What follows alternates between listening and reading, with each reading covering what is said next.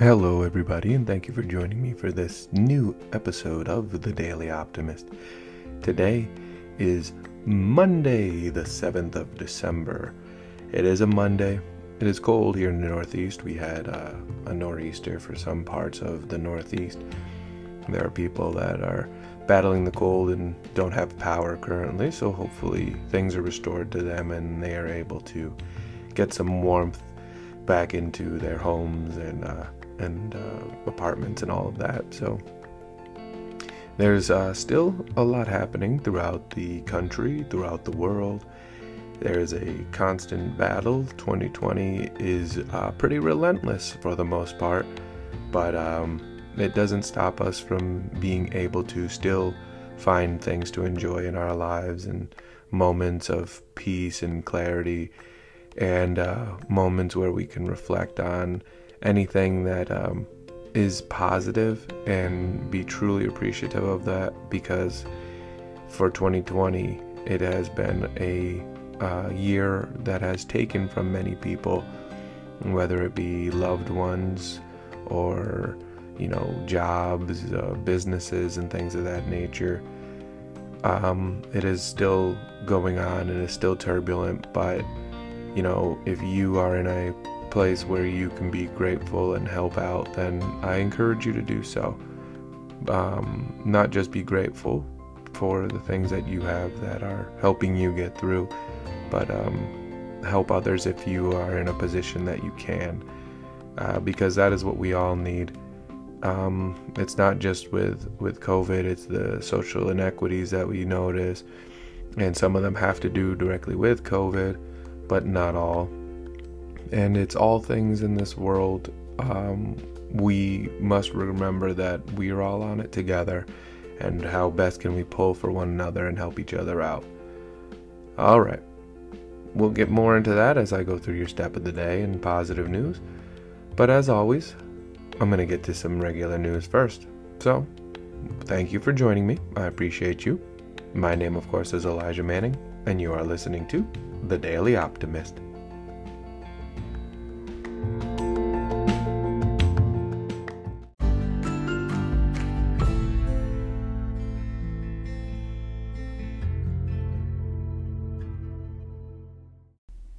All right, so my first story comes from Michigan, where the Secretary of State has said that protesters were at her house on Saturday evening protesting the election results. So if you've been paying attention to the politics of the U.S., we had the election on November 3rd that ended up being turned out that Joe Biden became the president-elect with Kamala Harris, the vice president-elect. And all that's happened is, what was happening previous to the election and is happening post-election is that the current president, Donald Trump, has been spouting nothing but how it's going to be fake, it's rigged, it's not real, it's being stolen, it's all these other negativisms that you can think of that go with it being stolen. So there are people who were armed and protesting outside of the Secretary of State's house in Michigan, chanting about the election being stolen and how it's rigged and how they have to do a better job. And as she says, they're not attacking me per se, they're attacking the voters, because they're claiming that the voters are the people that voted for Joe Biden should not have their votes counted. Only people who voted for Trump basically should. So this is the story, and it's been continuing since the election. Well, since previous to the election, really, like I said. But in all these places that there have been lawsuits, the president has been losing, and it's been case after case after case have been losing, and all the courts, the judges are like, no, there's no evidence here. There's no evidence that there has been anything that has been negative. There's no fraud. There's nothing. And yet there are people who are in the streets protesting. Well, I shouldn't even say in the streets. They're basically outside her house protesting, that she is partly to blame And they're saying we will not stand down, we will not stop, we will continue to rise up, we will continue to take this election back for the president. Actually won it by a landslide. This is not over. It's far from over. In fact, it's just beginning. That's what some of the protesters are saying. But there's no evidence that there was any fraud. These are baseless claims, and it is becoming worse and worse. And what will happen in January as Biden actually gets sworn into office? I don't know. I don't know if they will accept it by that point. I don't know if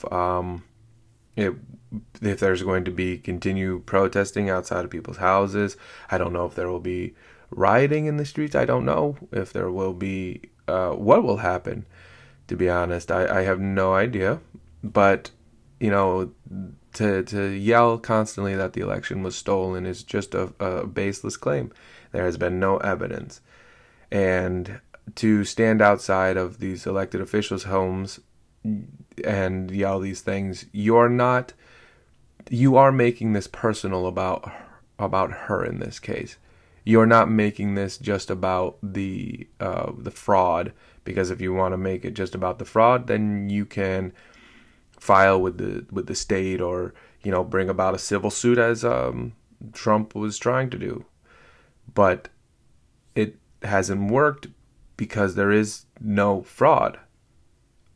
So the county prosecutor and the attorney general in Michigan, they both said the protesters went too far, targeting an elected official at a private home rather than airing their opinions through civil means. You can bring it up into a court if that's what you want to do, and then it will play out as it plays out. But protesting outside of her house, you just don't need to do that. I don't know. All right, well, my second story is going to come from South Korea. So South Korea is having their third wave of coronavirus. And here in the U.S., we are amidst our growing wave, and I guess technically it's the third and worst wave. But in South Korea, they are taking it into much more seriousness than we are here in the U.S. And they're planning to do new measures Tuesday evening, and they're just deciding what it's going to be. And they've only had 600 cases for the second day in a row, bringing the total to more than 38,000 with about 550 deaths. So our numbers are more than 38,000 cases a day. Our numbers are 70,000 plus cases a day. And we have almost 400,000 deaths. I don't remember what the numbers are exactly, but it's 300,000 plus, almost 400,000 deaths. And we still haven't received more money for people out of work. The rent measures, the bill that Congress is working on I don't think is going to make it through the Senate. I don't think Senator McConnell, Senator McConnell, he's the one in whom has the final say. I don't think he will push it through. He wants less money, and he doesn't want as many support for unemployment benefits. But the health minister in South Korea is saying that the capital of Seoul is a COVID-19 war zone, and they're taking it seriously.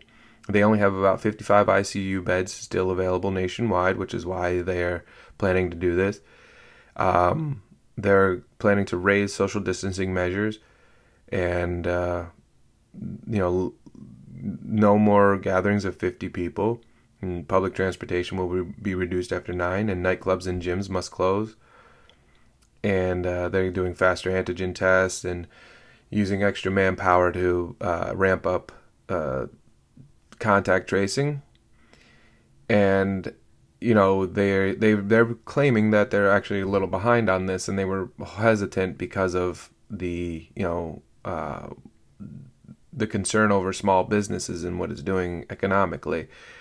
But the prime minister, he says, I'm deeply worried that a hike in the distancing level will restrict the daily lives of our people and weigh heavily on small businesses. But we can go back to our everyday life only after overcoming this crisis.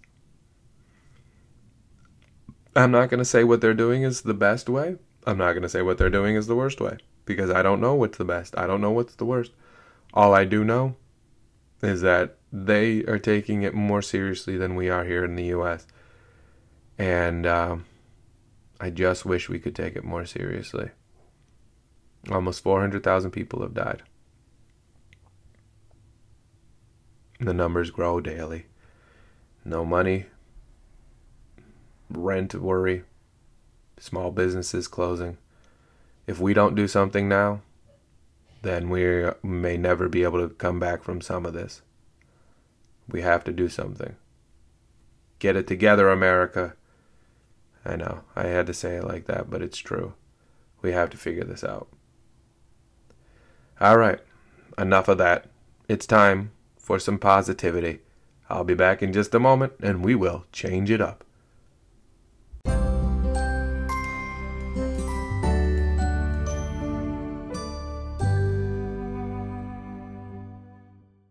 Time to change to some positive news. All right. Positive news time. I hope you're ready, because I am. So my first positive news story comes from an indigenous woman in Ecuador who is fighting to save the rainforest. She has been one of the winners of the Goldman Environmental Prize for protecting, Goldman Environmental Prizes rather, and it's for protecting 500,000 acres of Amazon rainforest. So she's been battling this for years. And, her people, there are about 5,000 of them that live in these rainforest area. It's part of the Amazon. And she's been fighting against oil barons and things of that nature, oil companies, and they've been dumping waste in local rivers since the 60s, logging, road building, that's all been, seriously impacting. In 2018, the minister in Ecuador of hydrocarbons announced an auction of 16 new oil contracts, and she's been fighting back on those, saying our rainforest is not for sale. She used assembled her communities, assemblies, launched digital campaigns targeting investors, and taught her whole community how to fight back, and also how to maintain or sustain their own independence from the oil companies by making rainwater harvesting systems, solar panels, having a woman-led organic cocoa and chocolate production business, and train the youth to be filmmakers and document the activists, publishing powerful images for the campaign, and using drones to capture footage from the whole rainforest area. And then she served as a lead plaintiff in a lawsuit against the government in April of 2019, and the courts ruled in the favor of her community, and they upheld it and after appeals. So she's been doing this fight for quite some time, for several years now, and it's being awarded this medal, this prize, if you will. But what is equally important, if not way more important, is the fact that she's been able to win these battles to keep the rainforest, free from oil and free from drilling and free from all this. So that is amazing. Great work on her part. And hopefully she doesn't have to continue to fight like that. But if she does, just keep following through, because she's doing a great job. So I hope she can keep following through with it. My second story comes from California prisoners and a club they have, a book club with a prep school for boys in California. All right. So this is a correctional training facility that has finally worked its way out of just housing inmates and has now, begun rehabilitation. So they've been working with this prep school to have to bring these two different worlds together to learn and develop new understanding of one another. And so the inmates have been slowly gathering money from all the inmates as a donation scholarship, if you will. So they get paid about 8 cents an hour. So it's, they can make maybe $1 a day. And they've been putting this money together to help a student that was in need. So they didn't get to choose a student, but they've been doing this for a long time. This gathering money to put together these funds. So there was a candidate, one of these young men who was going. His parents were sending him to this private school, away from public school because of gangs, drugs, and fighting.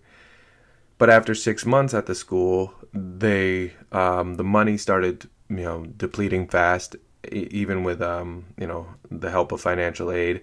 And then the young man's father, he had needed to have heart surgery and was unable to work, and they were about to not be able to pay the tuition anymore. So they found out that the facility, the correctional facility members had the scholarship idea, and he was the perfect candidate. So they were able to raise $30,000. These inmates, again, who make maybe $1 a day, they were able to raise about $30,000, and they were able to use it for, his name is Cy Green, to help him get through school, to help him graduate, and to help make sure that, obviously his family didn't have to worry about paying for this anymore, especially after his father's heart surgery and not being able to work. And now the young man is in college, and he says is about to go to college, and I guess he started college, I should say, now. And even some of the inmates that are now no longer in prison, they attended his high school graduation. And these men in prison are becoming role models in a way they never thought they would be able to, because they have talked about how they went wrong and how to avoid that. And it's helping these young men to realize a different path for their life, and make sure that they stay in school and stay on the straight path, and don't put themselves in these situations that could lead them into a correctional facility. And now this young man, like I said, is in college. He's learning, he's growing, and he still maintains a relationship. And some of the people, one particular inmate who is no longer in the prison, he is, basically this is his life now. He is working with an organization that helps do this, incarcerated people, equips incarcerated people, or formerly, with tools and to be able to have jobs and housing and all of that, and really be part of the community again. So it's all about following through. Oh, 2 stories of following through. I think that takes me to my positive step for the day. It's going to be about following through. All right. So oftentimes what happens is we have these ideas, we have these plans, we have these things we desire to do, but we don't always follow through with them, okay? We let some of them fall apart from time to time, and we don't focus on them or put the pieces in place to follow through. Even if it's, hey, you wanted to learn to play guitar, and you're like, well, I don't feel like practicing today. Well, you know what? Follow through. Practice today. You got it. All right. It could be, hey, you want to get better at, or you want to read more books. But, well, you know what? Start by reading 1 chapter today. Just read 1 chapter. Follow through. It could be so many different aspects of your life. You want to donate something to a family need. Well, there's Toys for Tots out there and around. Just grab a toy. And next time you're out, just grab a toy. All right, follow through. Whatever the case may be, even if it's something for you personally, whether it's something that you have always wanted to do, change your job, follow through and just keep going after it. Okay? And that's going to bring me to my positive quote for the day. And it comes from Rosalind Carter, or Eleanor Rosalind Carter, former First Lady of the U.S. All right? And the quote goes like this: "If you doubt you can accomplish something, then you can't accomplish it. You have to have confidence in your ability and then be tough enough to follow through." One more time. If you doubt you can accomplish something, then you can't accomplish it. You have to have confidence in your ability and then be tough enough to follow through. Just what I've been saying. Follow through. All right? You know, it takes a lot of guts to make a plan. It takes even more guts to enact your plan. You can do it. I have faith in you. Have some faith in yourself. Thank you very much for making it through this episode of The Daily Optimist. I appreciate each and every one of you. Follow through. You got this. I'm following through. If you want to reach out to me, you can follow me on Facebook at The Daily Optimist Podcast on Facebook, on Twitter and Instagram at The Daily Opt Pod, at The Daily OPT-POD. You can also email me. I am thedailyoptimist@yahoo.com, thedailyoptimist@yahoo.com. Yeah, I would really appreciate if you could follow through by rating, subscribing, and sharing. All right, so rate that other people can find it, subscribe so you never miss it, and share with anybody who needs a little positivity and optimism in their day. Thank you very much. Enjoy the rest of your day, everybody. Follow through. Until next time, please be well.